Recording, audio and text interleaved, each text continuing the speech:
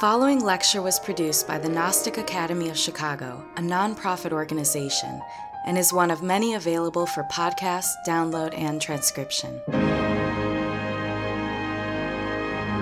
You can visit chicagognosis.org to find courses, articles, scriptures, commentaries, and other valuable resources that address a wide variety of spiritual subjects, interests, and needs. Through the generous support of listeners like you, the Gnostic Academy of Chicago has produced online courses, lectures, and articles freely available worldwide. If you have benefited from this knowledge, help humanity through making a tax-deductible donation at chicagognosis.org. If you are interested in attending the Gnostic Academy of Chicago in person, you may view our online class schedule and freely register at meetup.com/chicagognosis. The Chicagoland Gnostic Academy provides humanity with the necessary means for transforming suffering and acquiring personal knowledge of the divine. With this purpose in mind, we now begin the lecture. May all beings be happy.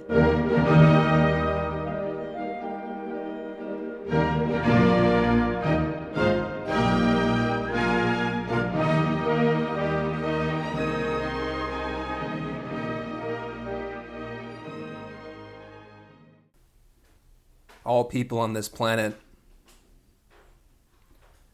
without exception, live in a profound state of suffering. While our politics, religions, spiritual movements, schools, employers, and institutions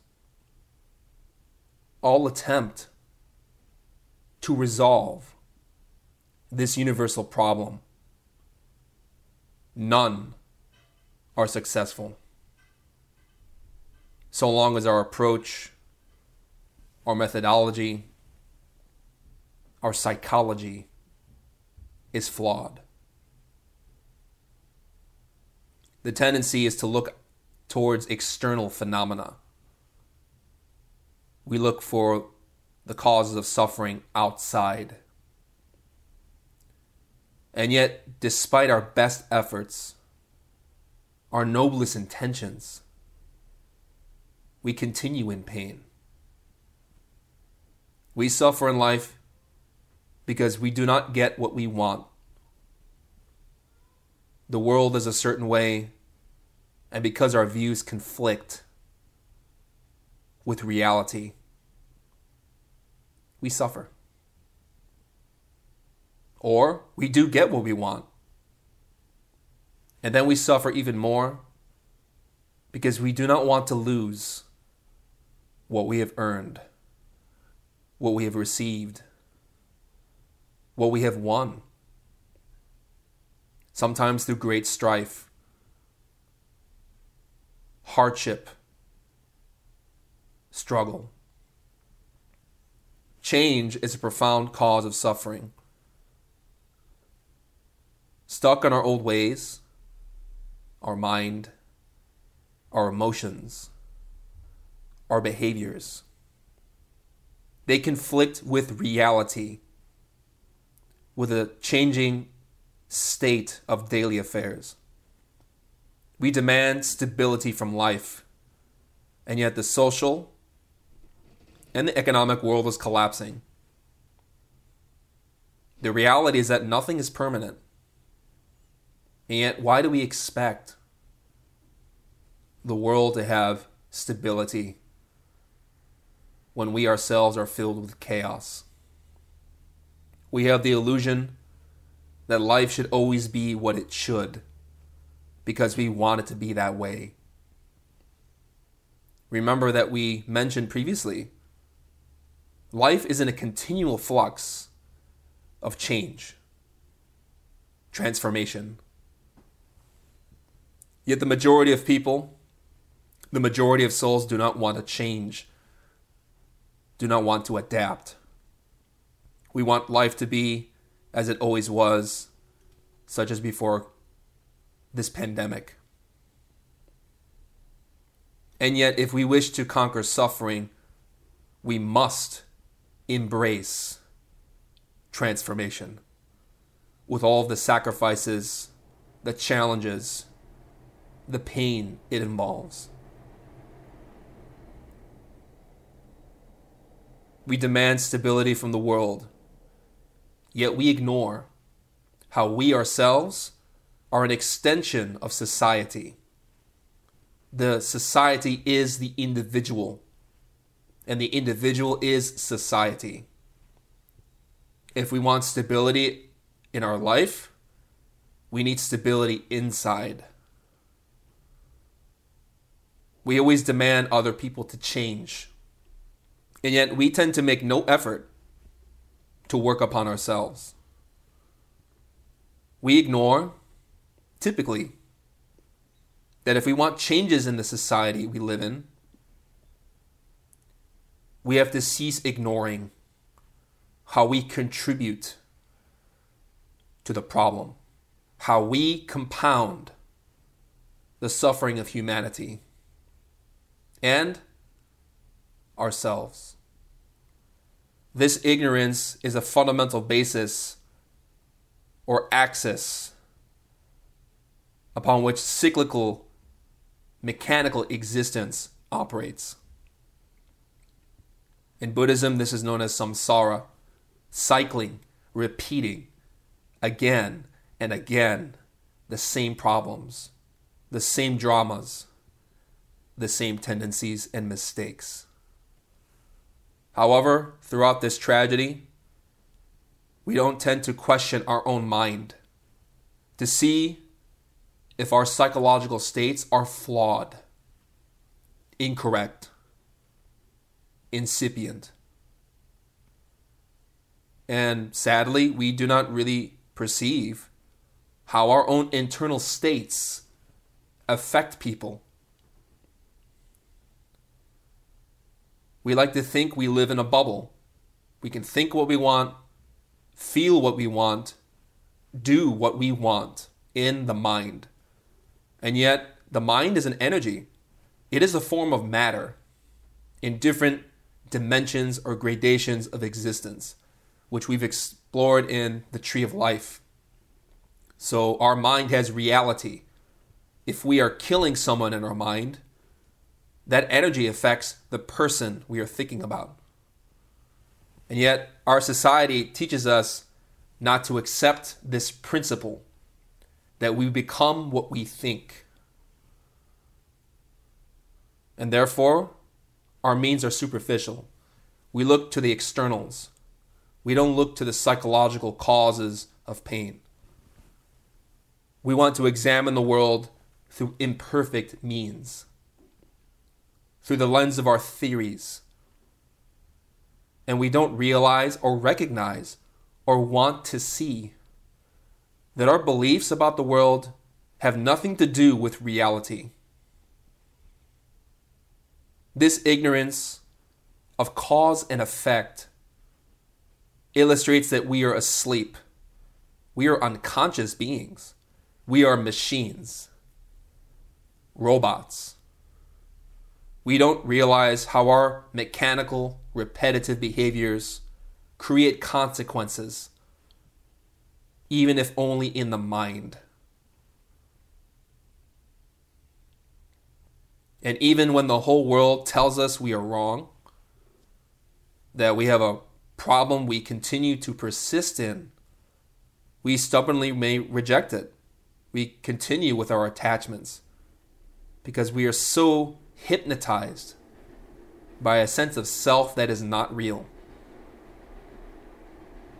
Therefore, there is no need to believe in causality. It is a given. We know this from studies of science, physics, etc. Causality is a truth. There is nothing in the universe that is not caused. Neither is there a cause in the universe that does not have an effect. This is a fundamental axiom of science. And yet, when we approach the principles of causality to our life, to the psychological realm of our thoughts, our feelings, our will. We ignore, we choose to not see how our internal states produce effects, produce conflict. While this law of causality is known as karma in the East, within Buddhism and Hinduism, such a principle is also known very well in the West as divine law, judgment. However, like many adaptations in the West of Eastern doctrine, we have greatly misunderstood this truth.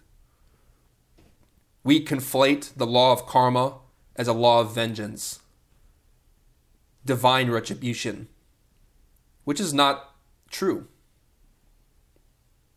People misconstrue the law of causality as some force that vindictively ensures you get what you deserve. The universe, according to this view, punishes bad people and guarantees that no bad deed goes unpunished. When in reality, karma, from Sanskrit, karman, literally means deed, derived from kri, to do, make, cause, effect. This is the law of causality. Everything in the universe exists because of cause and effects. This, as I said, is a fundamental axiom of modern science. Just as nature is governed by mathematics, laws, principles, our psychology is governed by laws, spiritual laws.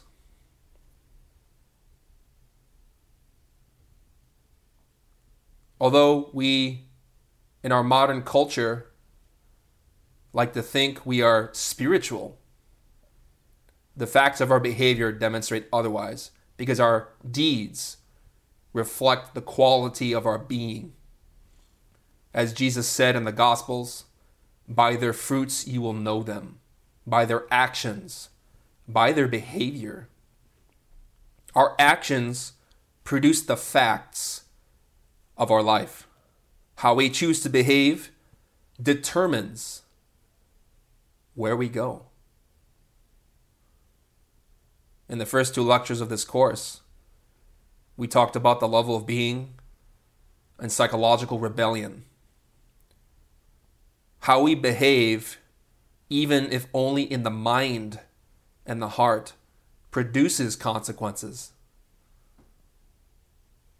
If we're at a meeting, perhaps before this pandemic, speaking to a coworker or a group of friends, it is easy to see and sense when someone is angry, even though there are no physical outward expressions of that sentiment. We can feel it. We can see it in a person. This sense has nothing to do with physical sight, with the senses. It is a psychological sense which works through the medium of our physical body. We can feel the energy of a person, even if those actions, that person's thoughts, is completely unexpressed externally. This is why the Buddha taught mind precedes phenomena. We become what we think. And therefore, we have to renounce this illusion that we can live inside of ourselves and think and do whatever we want, as if there is no law, there are no repercussions. Because in the example I provided, the friends or coworkers can become anxious and filled with dis-ease by this one person who has made such a profound negative effect on the group. Therefore, let us examine our mind. What is our level of being? What actions have led us to this present instant? What actions did we commit in the past that we've reflected upon? What mistakes have we understood? The reality is that we are trapped. We are in a cage. We are in profound hell, which, as we've related, is not necessarily a place externally. It is a psychological state of being. And yet we are not in hell because of some god, an anthropomorphic tyrant in the clouds who dispenses lightning to this poor anthill of a humanity. That God, according to Nietzsche, does not exist because he's true. It's right. It is true. That is an illusion that people have created to ignore their culpability, their mistakes. God does not throw humanity into the mud to suffer because we do not worship him. We are in the mud because we put ourselves there. And divinity is the one who opens the door for those who sincerely wish to change, to escape, to leave the pit. These are people who feel remorse for their past actions.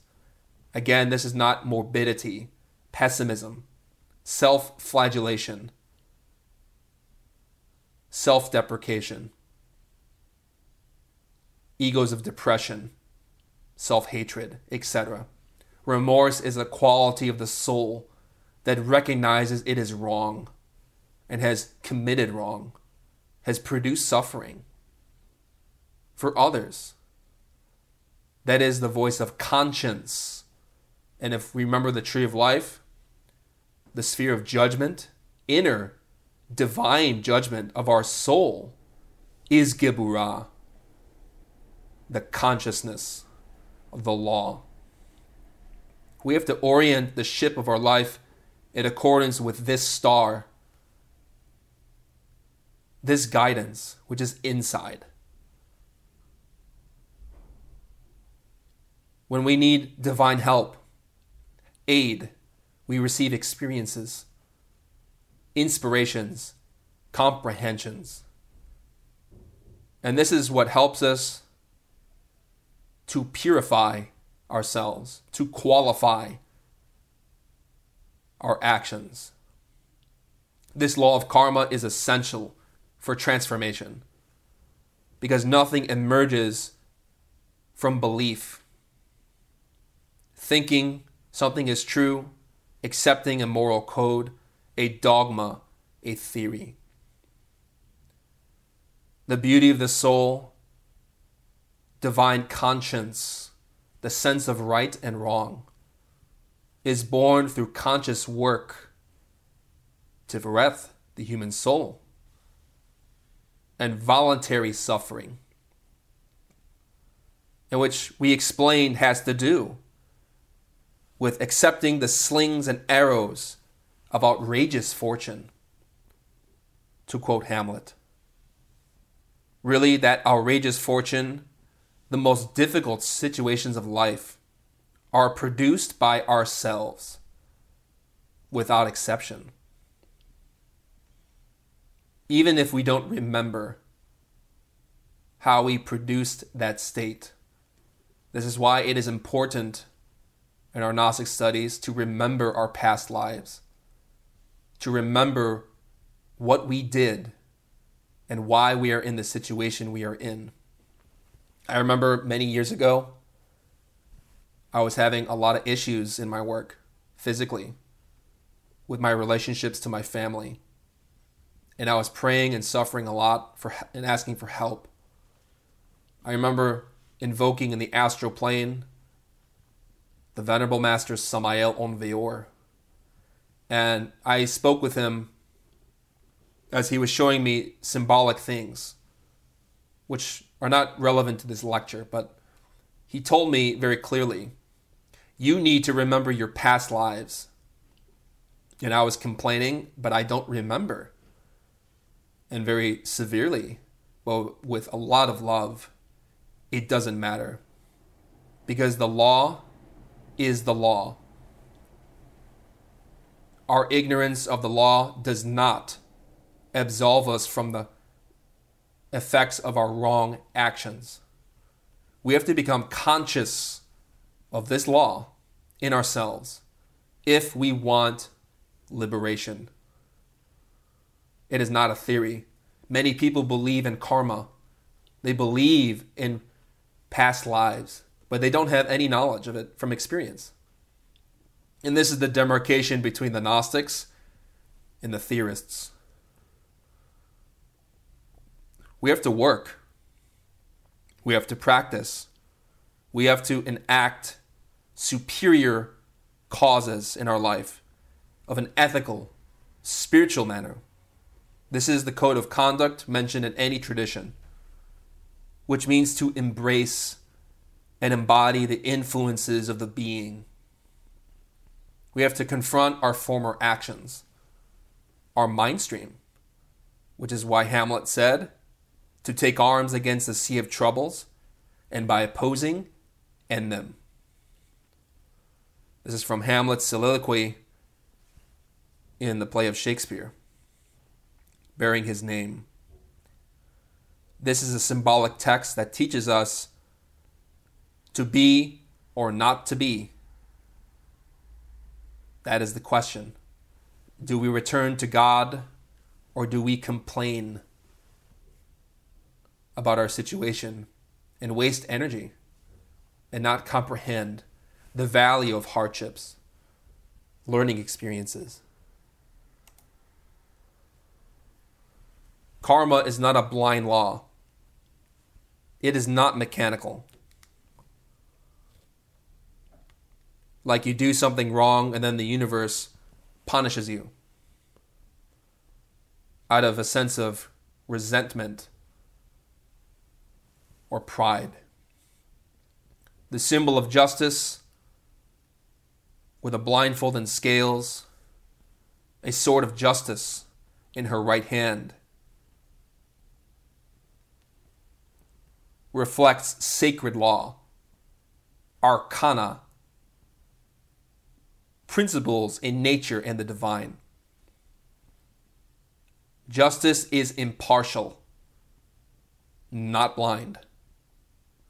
Divinity wears a cloth around her eyes to show that justice does not look to your appearances, how you look to others, but evaluates your conscience, your soul, based on the measurement of good and bad, our actions, the scale of our heart and the mind.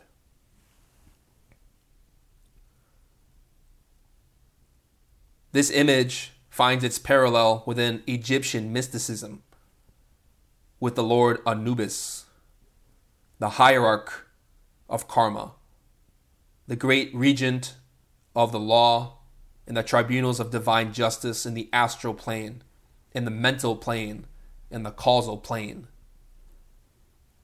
He weighs the heart of the neophytes in a scale.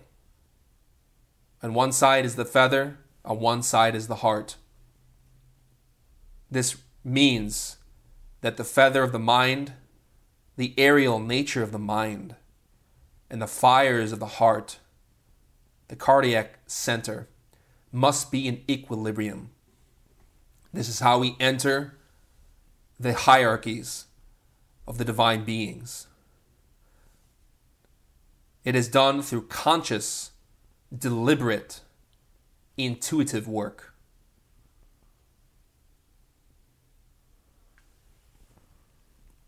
So again, justice is not blind. We are. This symbol shows us that divinity does not look towards superficialities, what we intended, what we think was right, how noble our aspirations were. And yet if the consequences were disastrous, if we killed somebody, if we made a mistake, if we failed in an ordeal, the law does not reward us based on intentionality. It is based on consequences, because the divine law is beyond intention. It is omniscience. And this is why justice wields a sword, because the divine hierarchies can admit us into the Garden of Eden. The cherubim with the flaming sword can allow us to enter and climb the tree of life. Or that sword can be turned upon us. Every temple in the astral plane is guarded by great beings who wield a sword. The Kundalini, the sacred fire. And they judge us and base their decisions of how they relate to us upon our own actions. I remember many times trying to enter certain temples, and I was stopped by a guardian with a sword. They only admit those who have earned the right to receive that help. Likewise, Anubis in the internal planes, when he officiates in his tribunals of karma, wears a jackal's mask, a symbol of impartiality, showing us that divinity does not look or favor one person over another. Divinity treats all beings with equity, with dispassion, with clarity and judgment. There is no bias in that intelligence. Karma is not mechanical. There are incredible intelligences that govern this law. Personally, I've met Anubis many times. He is not a theory for me. I have invoked him and spoken with him, and he has taught me things about how to negotiate my path with wisdom. And honestly, when I have been before Anubis, I've been terrified, because he is truly a profound light. He is beyond good and evil. He is beyond our concepts of good and bad, and therefore holds the scales of this world in his hands. He is the terror of love and law, because divinity is so terrifying in his presence, but also the force of love, because it is so profound. It is ecstasy to be before these initiates because of how tremendous their development.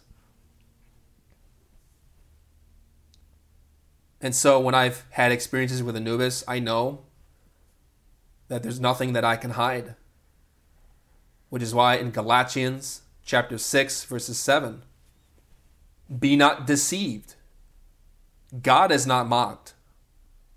For whatever a man soweth, that shall he also reap. It's sad that in our modern mentality, we think we can do whatever we want and that there is no law. We think we can commit crimes even in the mind. But as I said, there are repercussions. So you might think you can hide from the physical law. You possibly can. But from divinity, you can't.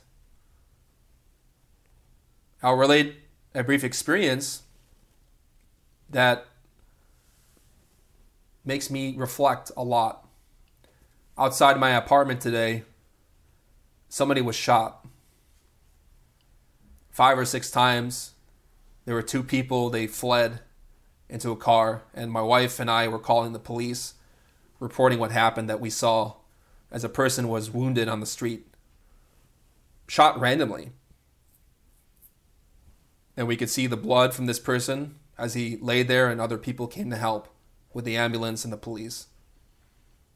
And I was reflecting before this lecture how these 2 criminals who shot the person and drove away think that they can escape the law. And I don't necessarily mean physical law. I mean divine law. It's sad that people think that they can murder, steal, rape, commit crime, and think that there is no consequence because they only believe in the physical world. If they knew the terrible reality of Anubis, I think that they might have a different course of life or action. So we have to really reflect on these things. Eventually, those two people who I saw outside our home will have to be brought before the law internally. And the reason why people commit crimes like this is because they are so disassociated from their own conscience. The voice of judgment, the inner law, is dead in them. The ego, the moon, has eclipsed the sun. Astrologically speaking, Geburah can relate with Mars and the sun in astrological Kabbalah. Therefore, that intelligence is dead in people like that. But regardless of whether we think we're not being judged or not being perceived, there is a law that extends beyond this world. Which is why the Buddha taught that there are three eternal things in life: the law, karma, nirvana, and space. Causality is certain, and so is the cessation of karmic suffering, known as nirvana. The Buddha taught us Four Noble Truths. In life, there is suffering. Suffering has causes. There exists the cessation of the causes of suffering. And lastly, a path of cessation, which is meditation. Cessation, nirvana, in Sanskrit means to end pain, illusion, mistaken views, to experience the stillness and serenity when the ego is dead, when there is no I.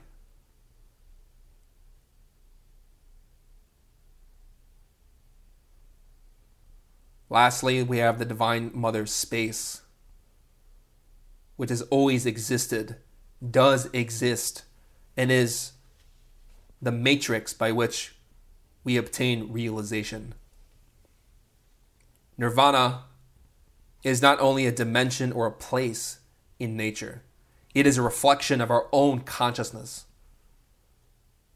When we obey superior, compassionate law, enacting positive deeds for humanity, benefiting others, then it is a natural consequence.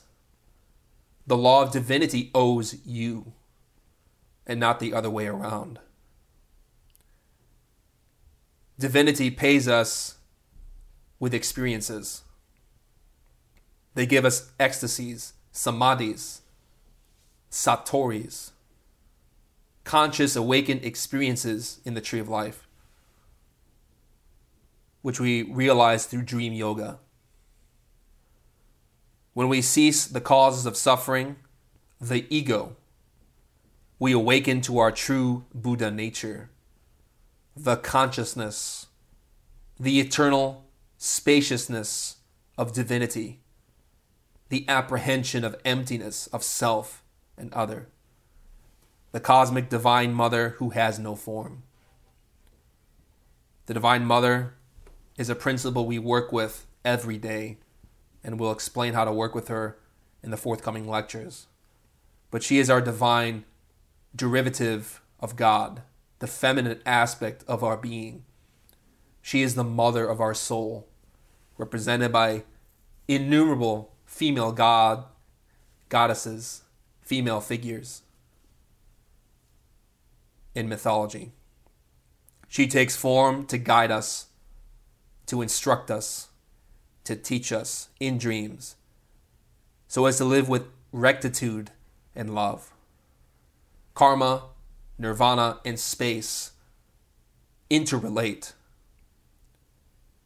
They constitute a fundamental reality for those who cease feeding the ego. It's important to understand karma, but we have to understand what nirvana is, what liberation is. Because to recognize the root of illusion, we have to see from the heights. This might seem a little difficult at our level, but nirvana does not mean necessarily a heavenly place that we go on a vacation to. That has a reality. But nirvana means cessation. To end the ego.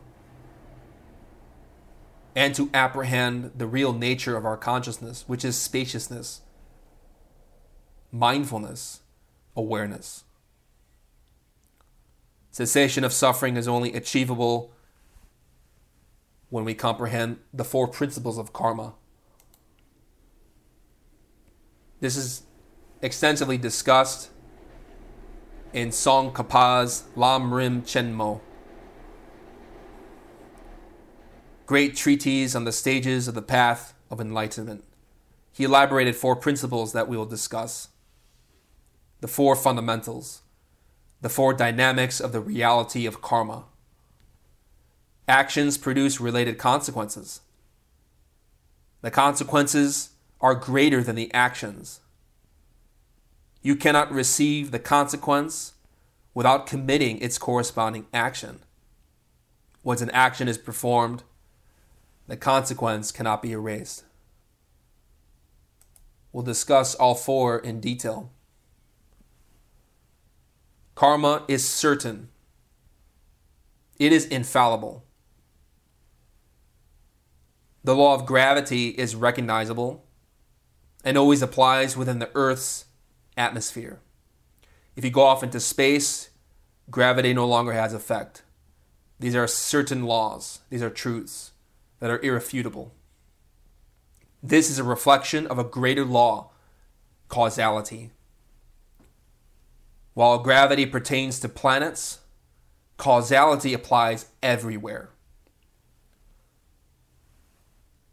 All phenomena are interrelated. Nothing exists independently, intrinsically, in and of itself.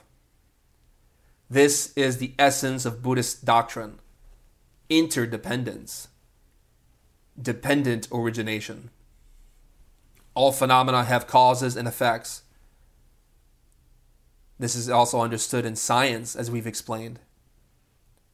Spiritual sciences digress a little bit when they speak about the creation and the destruction of worlds, planets, suns, universes. Hinduism and Buddhism especially articulate in their doctrine, their philosophy, their scriptures, how every cosmos has a birth, life, and regression and death. This is because causality balances the evolution and the devolution of worlds with the purpose of maintaining harmony within all existing things. While these philosophical principles are very profound, they remain a conjecture, an abstraction, an idea without any practical reality or purpose if we don't awaken and experience these things. These concepts alone do not resolve the everyday problem of our life, which is suffering. And this is the problem with many groups, many movements, is that people are too fascinated with the philosophies. And while it's beautiful to know these profound truths, the best thing is to experience it. So it's important to balance our study with our practice in harmony. And causality, while it does apply to these very elevated spiritual realities, we only gain access to that knowledge by enacting the proper causes and conditions that lead to that awakening. Causality is certain. Certain effects produce suffering. Certain causes produce suffering. And other causes develop realization, liberation, experience. Liberation, as I said, is a state of being, but it requires that we fulfill specific behaviors, the actions for their fruition. This is why every religion teaches ethics, not a belief system, a moral code to follow mechanically, to repeat 100 Hail Marys and 100 Paternosters, and then we are saved. We have to comprehend the truth through action, not blind, mechanical recitation. It is performed through conscious work. When we put our hand on a hot stove or in a fire, we feel pain. And then we learn through hard experience the consequences of heat and fire. While we may believe whatever we want about fire, it is difficult to deny the reality of this experience. So while we have beliefs about life, it is our actions that really define us, that determine and show us what we believe in truth, what we follow, what we aspire to. But sadly, most people are very ignorant about how our actions produce suffering. An alcoholic knows that alcohol is destructive, and yet continues to drink. Even when they lose their family, their job, their life, they do it because their desire, their ego is so strong that they destroy themselves, even when the facts are tumbling down and collapsing before their eyes. The same with negative emotions. We give in to our desires, our negativities, without realizing how anger, how ego produces such suffering. Humanity, however, worships anger, deifies it, puts it on a throne. Anger is a profound state of pain, yet people worship this feeling, and they ignore the consequences, like punching a window. I know the movies like to glorify anger, where the hero beats up the villain, punches through a glass window, and has no effect. This is a type of mythology that is very prominent in humanity and keeps people deluded and thinking that anger has no consequences for the hero. And of course, all of us are the hero. We are the masters of the day. This is how the ego thinks. We feel that we are the most important being in the universe. This is the nature of pride, which goes hand in hand with anger. We believe many things, but we ignore the reality of anger. It is a profound misapprehension or understanding of karma. Anger is frustrated desire. It is a form of violence, even if not physical. We can perform acts of violence in our mind, even if we don't externalize anything. Just imagine a time perhaps in which maybe a person was criticized by their boss at work. They don't say anything externally. They say, yes, thank you, take feedback. But then in their dreams, they're murdering that person. Our internal reality has more precedence than our external. How we think is what we become.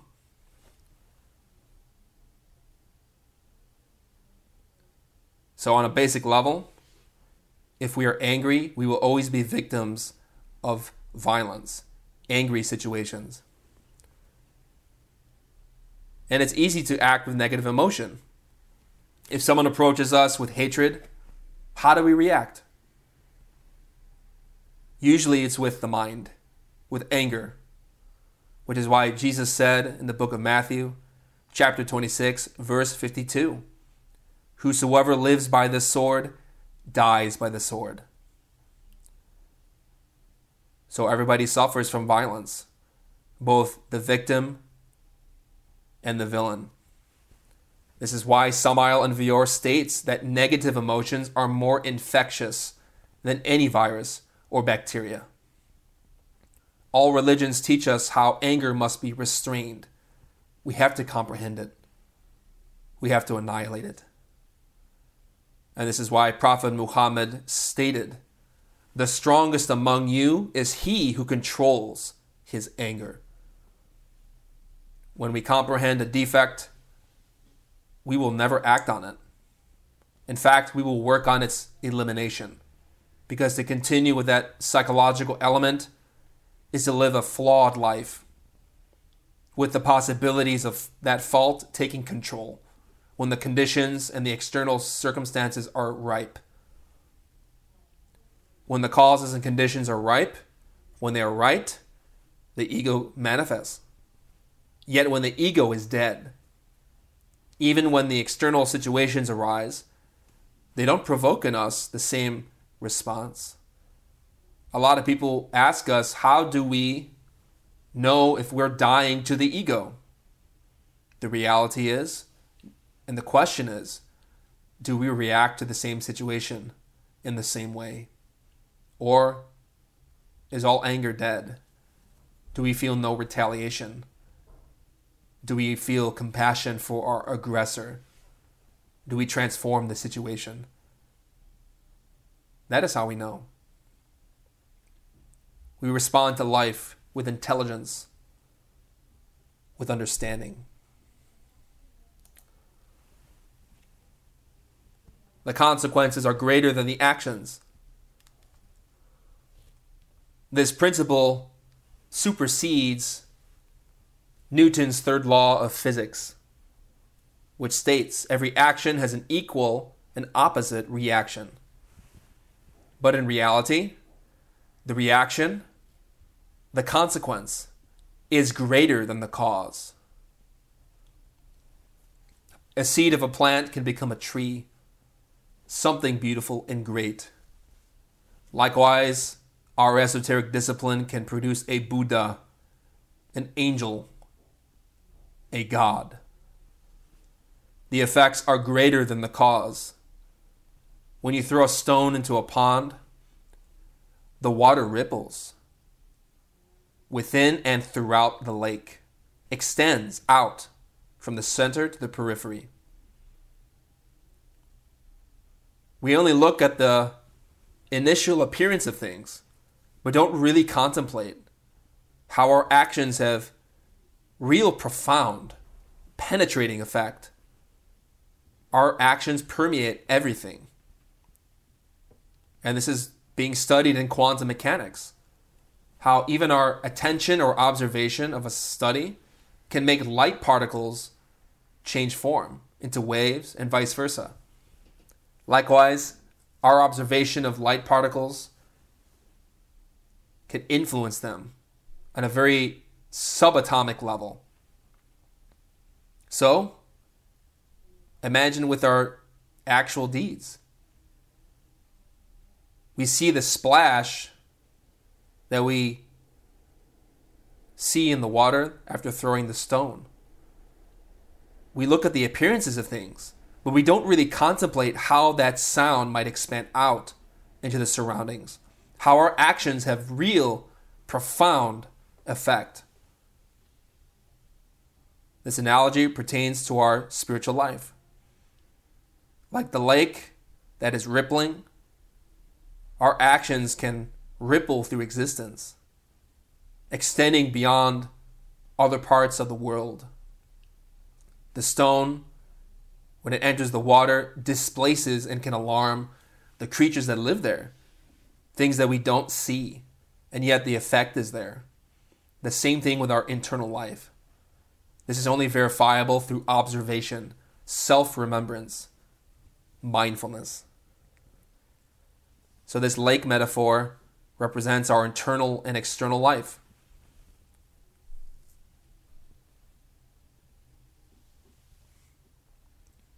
And while this principle is easy to see externally, we tend to remain very asleep to how this principle acts moment by moment, inside, internally. Our internal states produce reactions in the physical world. External events and internal states relate profoundly through interdependence. Our psychological states, according to Samael and Vior, when they are inappropriate in relation to the external event, can produce disgrace, no matter how small that action might be. And yet our psychological states, when they're appropriately matched to the event, we follow the voice of intuition and conscience. This is the voice of inner judgment. This is how we march upon the path of success, he says in The Revolution of the Dialectic, to paraphrase. Actions become amplified. Certain situations, when their conditions are just right, our behaviors become magnified, larger. They reach more people. They influence more people. For example, you have a pedagogue or a public speaker. They may have a very powerful speech, and yet this would have no effect unless it was before an audience, where the effects of those words would come to fruition.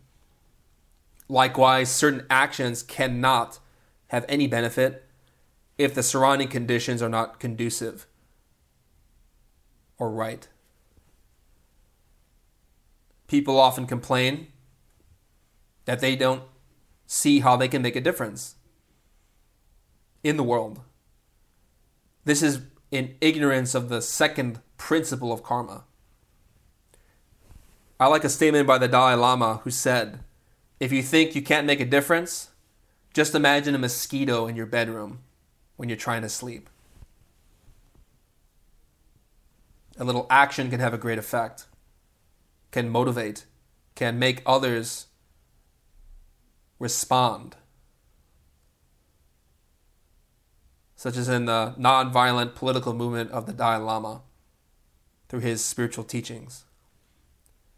Therefore, the seed can become a mighty tree to feed multiple generations. The seed of compassion produces happiness in this life and in other lives, to the point that we can scarcely imagine. However, the seed of a hateful action can produce unimaginable suffering.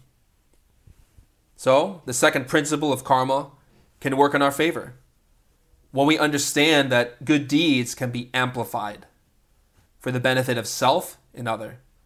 When we intuitively learn to gauge each moment, each situation, to know the right action. This is something that is very subtle and profound.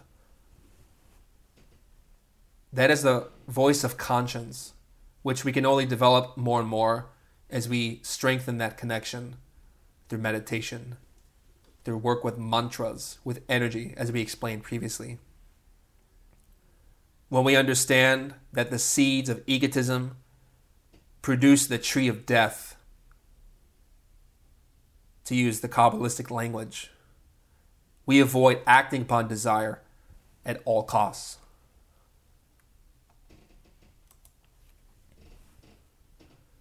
You cannot receive the consequence without committing its corresponding action. If you wish to overcome hunger, you must eat. If you wish to be clean, you must bathe. If you wish to lose weight, you need to exercise, eat better. Every action has its corresponding consequences. The same is with spiritual insight. You must put into motion the causes for its fruition if we want to experience wisdom astral experiences, jinn states. We have to work with these laws to practice the Dharma, the teaching, through our exercises that we have so abundantly in our tradition. Unfortunately, in our humanity, there is the tendency to want everything for free, to have without earning it. And this is a very serious obstacle for people in spiritual groups, because many people think that they can take a shortcut to God. We reap what we sow, says Galatians. Our current existence is the result of our previous ones. Even the actions before our birth, when we were incarnated in other bodies. So as I said, reincarnation, return, is not a theory for those who've awakened internally. And as a belief system, it doesn't really do much. People might be inspired to be, in a conventional sense, a good person in a Buddhist or Hindu school. And this is noble. But when you really comprehend beyond just a belief, how your current actions produce suffering, for good or for ill, and that this magnifies our trajectory, the energy of our spiritual movement, our projection into space through all of our activities in mind, heart, and body, we begin to really take ethical actions seriously. So people who enter states of suffering are merely living the consequences of their former actions, even when they are asleep and blind to the causes they initiated. And sadly, people complain. We complain against karma, against justice. We think that in an egotistical sense that this law is not fair. It's blind. But the reality is we are blind because we don't comprehend how even in the greatest crises that we are responsible for our fate. We are asleep. And in relation to that experience I related about Samael Vior, when he appeared to me, it was really interesting. He was dressed in a giant suit of armor. He appeared as a warrior, towering over me. When he came down from the sky after I invoked him in the astral plane, he was in a full suit of armor with no helmet, and he had a shield that was from the bottom of his feet towards his head. It's a tower shield, and he dropped it, and the earth shook with tremendous force. And I remember feeling that awe and reverence before the majesty of God through the Martian influence. And I was so terrified, I didn't know what to say. And he looked down at me and smiled and said, "Hi," in English. And I stood there trembling because here is the God of war, the leader of our movement.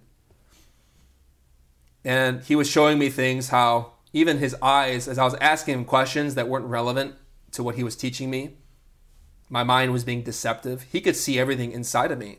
And therefore his physical appearance was shifting, changing to reflect what he saw in me. He had a mask appear on his head where I couldn't see his eyes. And I remember meditating on the experience later and realizing that he was showing me that I'm being blinded by my ego. I was interpreting things according to my mind. But of course, that symbol of him being in armor represented what I needed to do at that time to really fulfill divine justice, to have the resilience and the patience and the forbearance to withstand the pain of the ordeals I was experiencing. But Samael Vior was showing me that you are blind. I am not the blind one. And it's really humbling because justice and karma is divine. The law of balance is governed by intelligence. But we are the ones who are asleep. We live feeding our ego, our pride, lust, anger, fear, vanity, greed, envy. We don't comprehend that these egos create all of the pain of our life. We blame the external world. We don't really have any depth, if we're honest. And so in relation to this law, Samal Enver was teaching me that you have to remember your past lives. But you can't see that in yourself if you don't work. And he was showing me in that experience too that I was being very lazy. And he pointed it out to me. And I feel very inspired by that experience. Very humbled. We cannot receive the consequences without committing its corresponding action. You want to experience the heavens, you have to earn it. We have to work. And a simpler level, when angry people make other people angry, this habit and cycle repeats. It becomes a mechanical, petrified, stony thing. It's a concrete reality and a recurrence, a situation that brings people suffering. However, if we, in that situation, we choose to respond with compassion. We don't feed into that negative current. We smile in a genuine way with love, conscious love, comprehension. We demonstrate compassion, then we can transform the situation. Someone smiles at you in a genuine, kind, compassionate way, we're likely to smile back. It is a basic law of behavior. Therefore, if we wish to change our circumstances, we must conquer suffering with upright action, with ethics, to be a warrior in battle against ourselves, to conquer ourselves with serenity and insight. In relation to this law, there is some confusion amongst Gnostic groups where they believe that couples who unite sexually, who mix their creative energies, who work in alchemy, or who unite sexually with their partner, that they share or receive each other's karma. This is a confusion of a verse from The Perfect Matrimony in a section called Adultery, where he explains how when a woman, being the receptive force, sexually connects with different men, she accumulates the energies of that person. So these multiple influences impregnate the woman, the energies of the female body, but also the internal bodies. And therefore, when someone connects sexually, a man connects sexually with her, he absorbs the atomic essences of those men, which creates problems. But of course, this is an inevitable thing that people have to face today. Nobody is a saint, especially men. Both men and women have their faults. Nobody is innocent. Nobody is pure. So therefore, we can't judge anybody. But Samal Enver mentions how when a couple unites sexually, they exchange force. And therefore, all the accumulated essences of the other men are shared. But Samal Enver did not say that people share karma. And here's the reason why. If a man commits murder, does the wife go to jail? If a woman steals from a grocery store, is the husband charged for theft? What happens is that the couple magnetize each other based on their connection. And therefore, these atomic essences of other men produced shared tendencies, egotistical qualities. The couple begins to share egos with each other, but also from their former sexual connections, which is why sexual union is very sacred. It is powerful. Therefore, we should not take it lightly. But of course, all of us have betrayed the sexual mysteries. We have to work with where we're at. at our level with humility and love for divinity and these mysteries so that we can transform ourselves. Lastly, once an action is performed, the consequence cannot be erased. Many people like to believe that we can take back an action and be forgiven, that everything will be the same as before. But deep down, we understand that actions cannot be erased. If a man murders someone with a gun, he cannot take back the bullet. If we spoke a word of hate, we cannot undo the words we uttered. But likewise, when we enact genuine, compassionate, virtuous deeds, people do not forget our kindnesses, the sacrifices we make, the humility we show. Consequences last. They are permanent. They never cease to exist. You can't deny it. A child who suffered abuse and trauma is forever influenced and shaped by that event. While such people can heal with therapy and very deep works of meditation upon themselves, the effects of such a violent, disturbing, or traumatic energy in childhood cannot be erased. In reality, people do not like to look at themselves because in some moments of life, some very traumatic experiences are too painful. They're too painful to remember. We have memories that become suppressed. We may like to go on about our day. We ignore that fight we had when we were younger, the violence or suffering of a breakup, an emotional trauma, and yet suppression of the memory continues to exist, no matter how much we like to ignore it. This produces all sorts of conflict within relationships. Just as terrible events cannot be erased or forgotten, likewise, conscious works and voluntary deeds of compassion can never be erased. This is incredible inspiration to change, to behave ethically. If we comprehend this principle in action, we have inspiration and empowerment of right action. When we understand that nothing we do can be taken back, we learn to fulfill upright thought, upright feeling, and upright actions in our moment-to-moment being.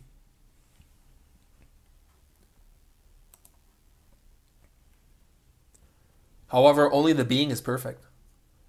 Even the gods, the masters, the prophets, the Elohim make mistakes. This is why, while consequences cannot be erased, that a superior law is necessary. That superior law is mercy. This is well known within a Gnostic Hermetic axiom.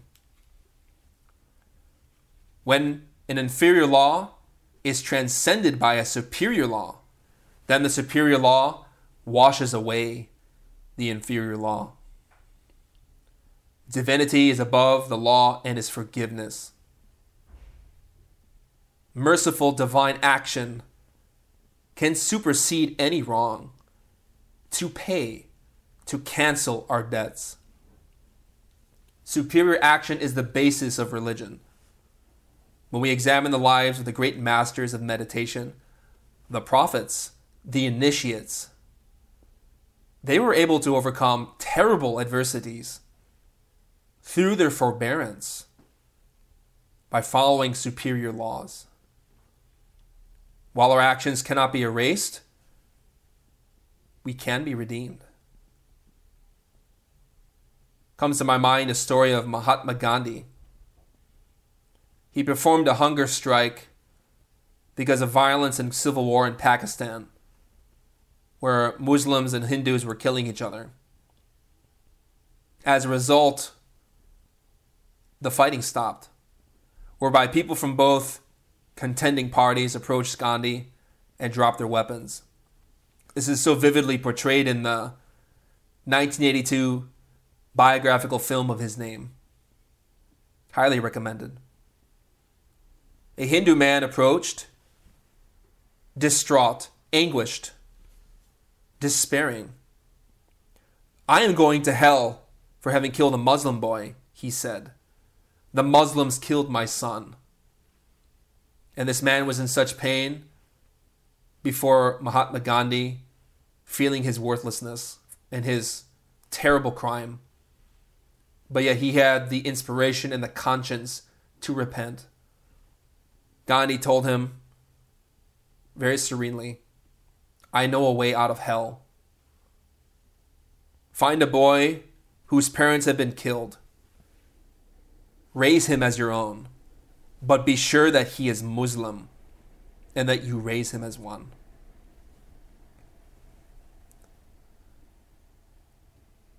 This cancels the debt, especially when we do the thing that we feel we can't do out of sacrifice of our own pride in humility for the benefit of others. Forgiveness of wrong actions exists. Redemption is a reality. For those who work with the law of mercy, the law of Christ, the Christic energy, the being. If you study the sacred arcana of the Tarot, this is Arcanum 11, Persuasion. We have a statement in Gnosis. The lion of the law is fought with the scale. In that image of the sacred Tarot, Arcanum 11, which we've explained in our course, The Eternal Tarot of Alchemy and Kabbalah, the Divine Mother opens the jaws of a lion with gentleness, serenity, equanimity, insight.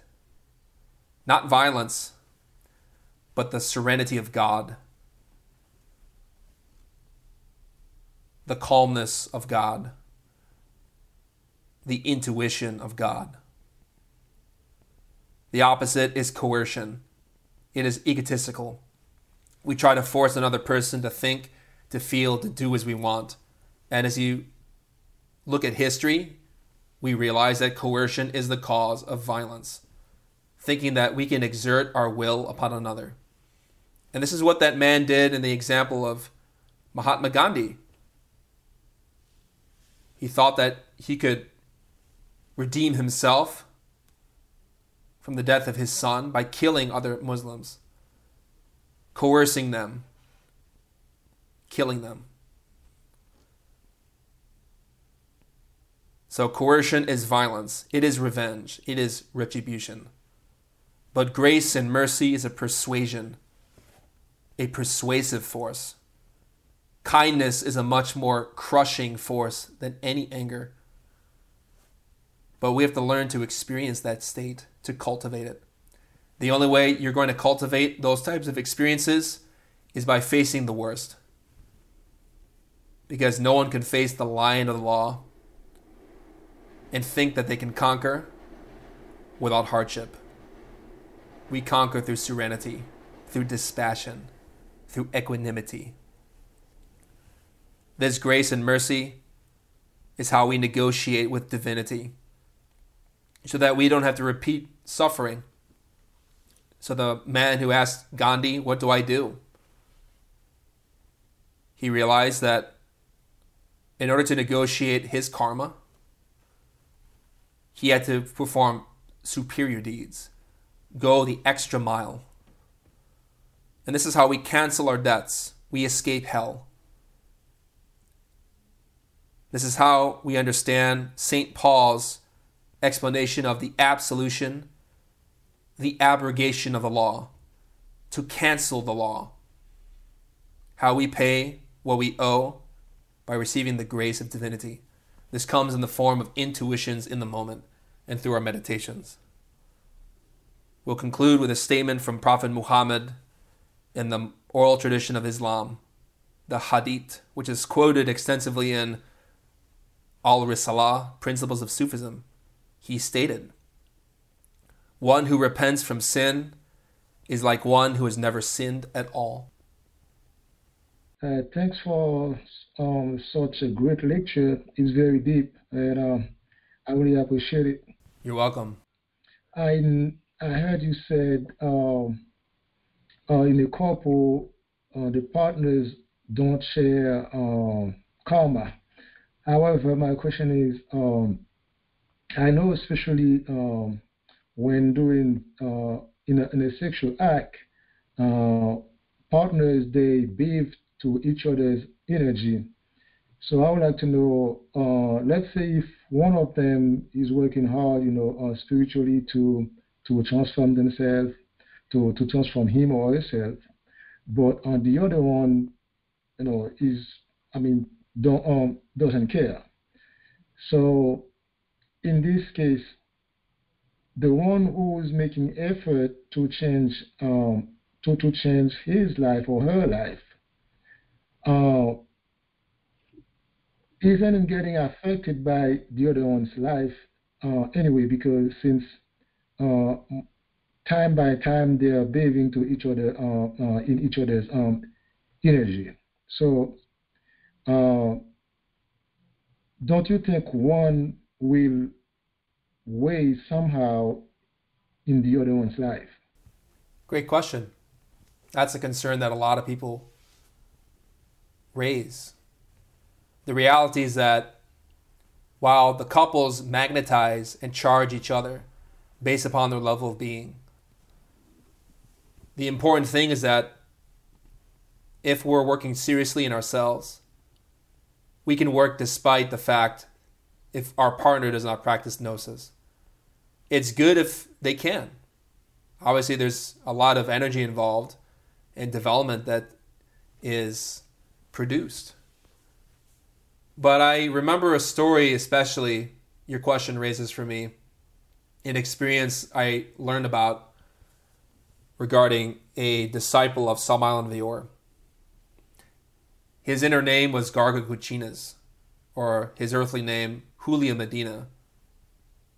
He was a disciple of Samael Vior and very dedicated to the doctrine. He was married, and his wife was totally against gnosis. She was against him practicing. She didn't like the teachings. She criticized her husband. And all the while, Julia Medina, at the time, only said, "I love my wife. She is my queen, and I am her slave. Therefore, I will bear all things for her." The important thing is that we love our partner. That is the atmosphere and the matrix, the conduit by which we develop the soul. So, Garga Kuchinas practiced for many years with his wife, even when she didn't. They connected, and obviously there's a level of cooperation there, in love. He eventually reached mastery. He reached the sphere of Tifereth in Kabbalah, the fifth initiation of major mysteries. Eventually, he took the spiral path. But his wife saw how much he had changed so profoundly that she realized the effects of this work, and then she entered Gnosis. This is why Paul of Tarsus states in the New Testament, "How do you not know whether you shall save your unbelieving wife? Or how do you not know, believing wife, that you shall not save your unbelieving husband?" What matters is that there's love. That's the important thing. It doesn't have to be that one partner is Gnostic or not, or both are Gnostic.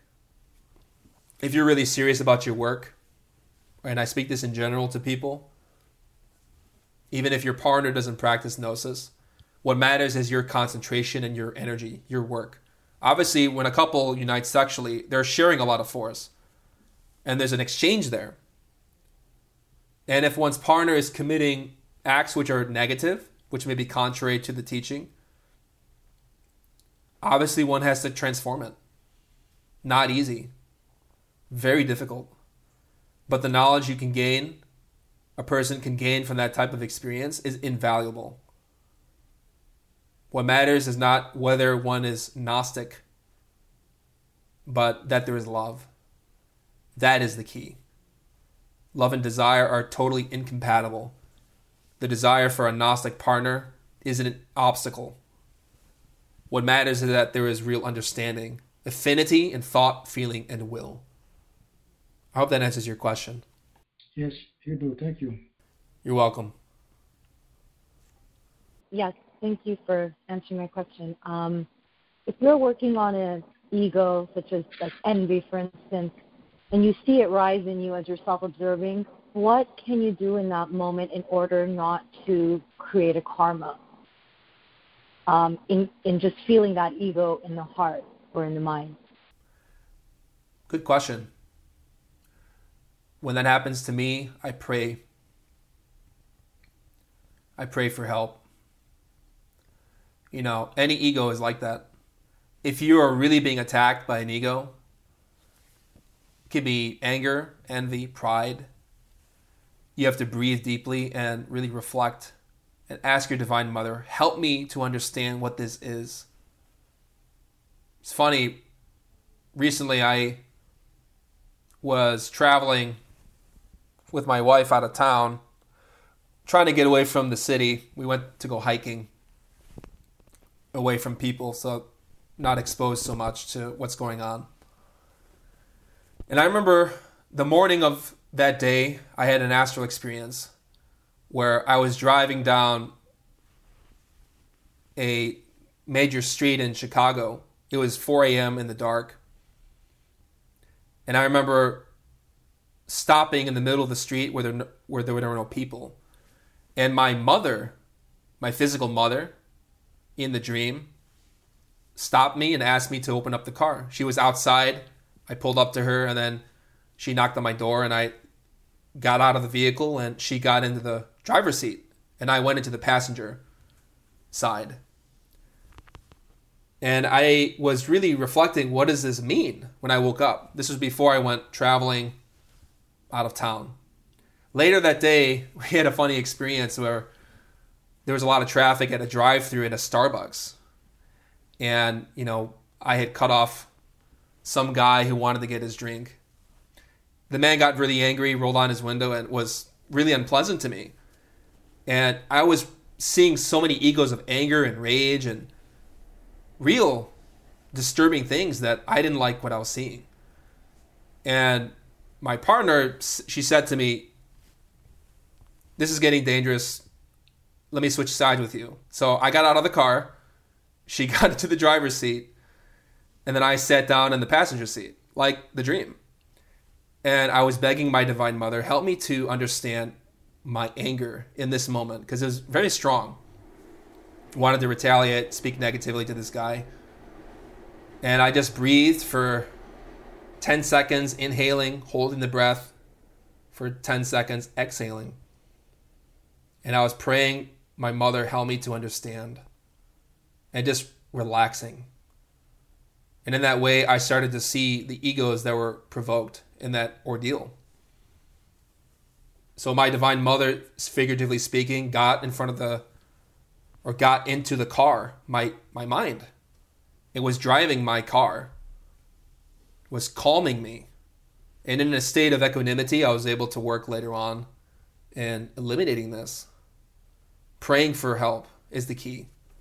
So if you find yourself attacked by any ego, whether envy or anger, breathe deep.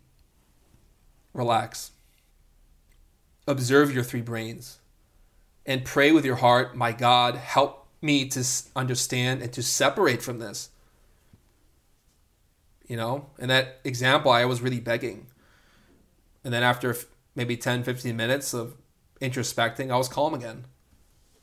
You know? So, simple experience. And I know we like to think of astral experiences as being some kind of ecstatic thing where we're flying in the clouds. But my Divine Mother and your Divine Mother comes to you to show you how to live your life daily. So that's a simple way. You know, breathe, relax, introspect. Don't act. Don't externalize anything. Just reflect and pray in your heart and whatever words are natural to you. I hope that answers your question. Thank you. You're welcome. The example you shared with us from the movie Gandhi represented a physical restitution. How does one make restitution for thoughts and words that can't be brought back? Sure. There's a saying from Prophet Muhammad. He said in the Hadith, I pray 70 times a day for my faults, for 70 faults that emerge. If you find that you're seeing all sorts of egos in yourself, the only real way to be free of those defects, that karma that is crystallized in those aggregates, is to comprehend them and to eliminate. So we have to really strive for a long time to be completely rid of negative thinking, negative feeling, negative impulses. But again, if you find yourself in the moment where you're seeing these thoughts that are negative, the important thing is not to repress them or to be afraid that somehow I'm committing a sin. Because this could be a mechanical ego that thinks that it's observing the three brains and doing the work. And we all develop this type of Gnostic aggregate, these faults. So to avoid punishment, so to speak, suffering the consequences of our former actions in a very severe way, to be free of those negative impulses is a long work. And in the process of working on the death of the ego,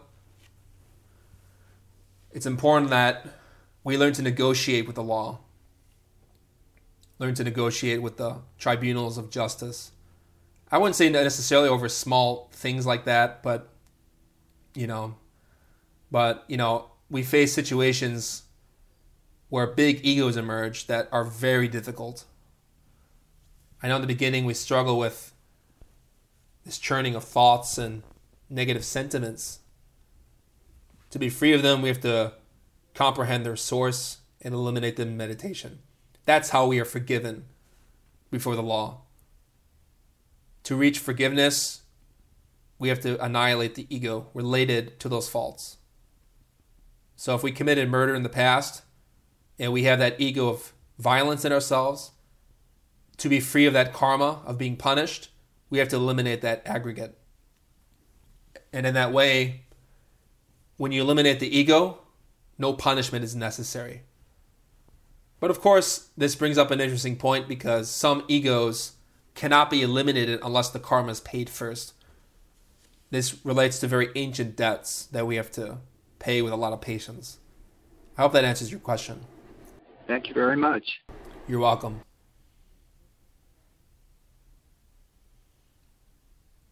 Any other questions? Yes. Thanks for a great class. I have a short question. welcome.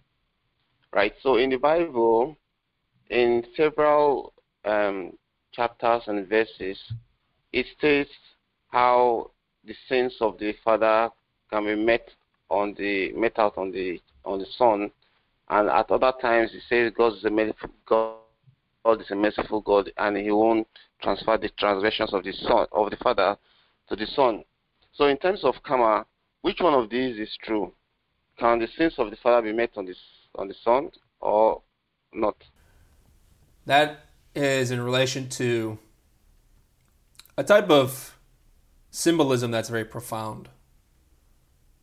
We know from the writings of Samal and Vior that there are forms of karma that are intergenerational. Some people have commonly called these family curses, where some kind of bad luck always seems to repeat for a certain family.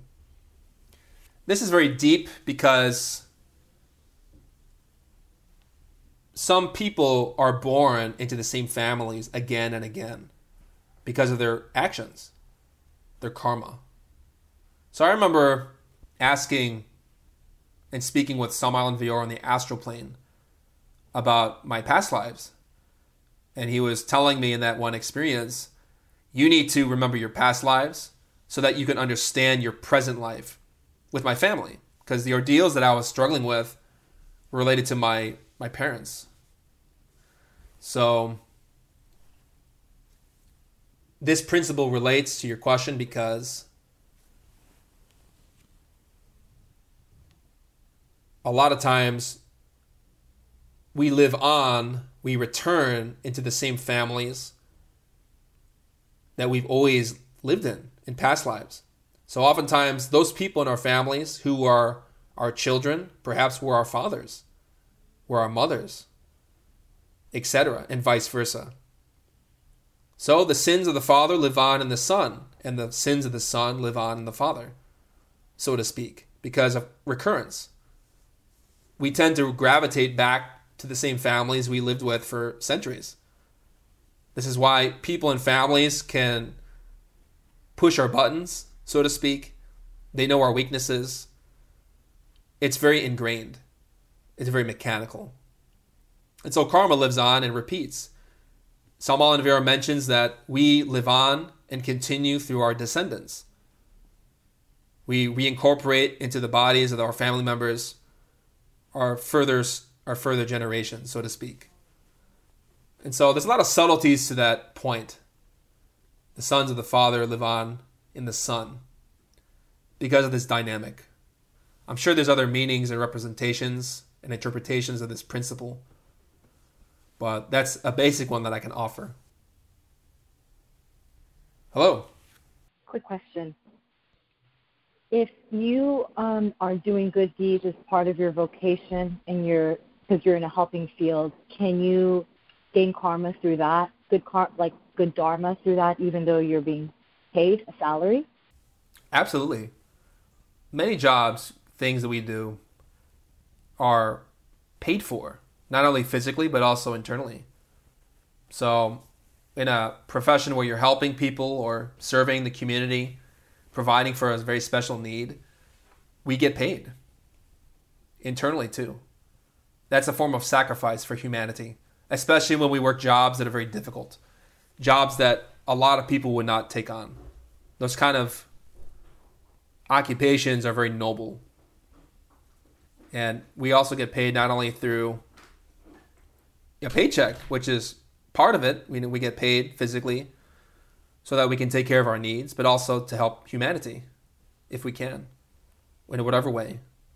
So yes, a lot of people in movements in humanity have served a greater purpose. For example, Mahatma Gandhi and his movement, even Martin Luther King, Dr. King, and the civil rights movement performed a very necessary function. A lot of dharma for that.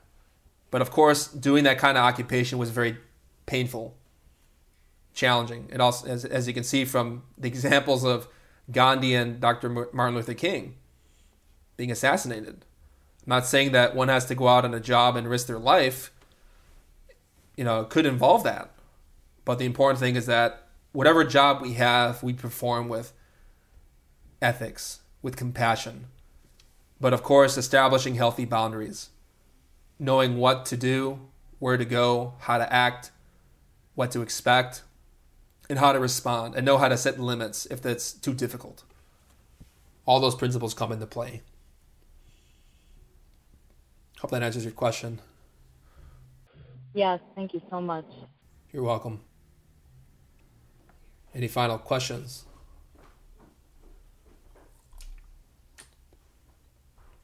So I invite you to study some of the practices we have available in relation to karma. I know a lot of you are familiar with the runes. The thing to remember is that if you're working with a particularly difficult situation in your life, you can work with the rune Not, which is a practice we use to work with Anubis, the hierarch of the law. And in that way, whatever difficulties we have, we can ask for credit from the law. We can be suffering through a difficult circumstance, a challenge, an ordeal, and we don't know how to resolve it. We can ask for credit Because the law of karma, just as like a bank can offer credits, which of course we have to pay back with good deeds. And the important thing is that we always pay back what we owe. So if we ask for credit, for help, we can receive that assistance through the rune Not, which we have available on gnosticteachings.org, but also in the book Magic of the Runes. It's a way to negotiate with our particular circumstances. We don't have to suffer mechanically through our life.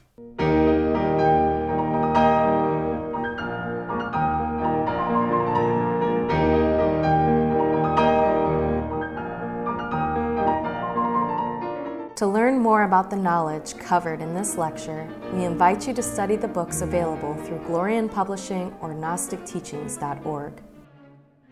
You can also view free online courses, lectures, transcriptions, and articles available at chicagognosis.org. All of this is made possible by the support of listeners like you.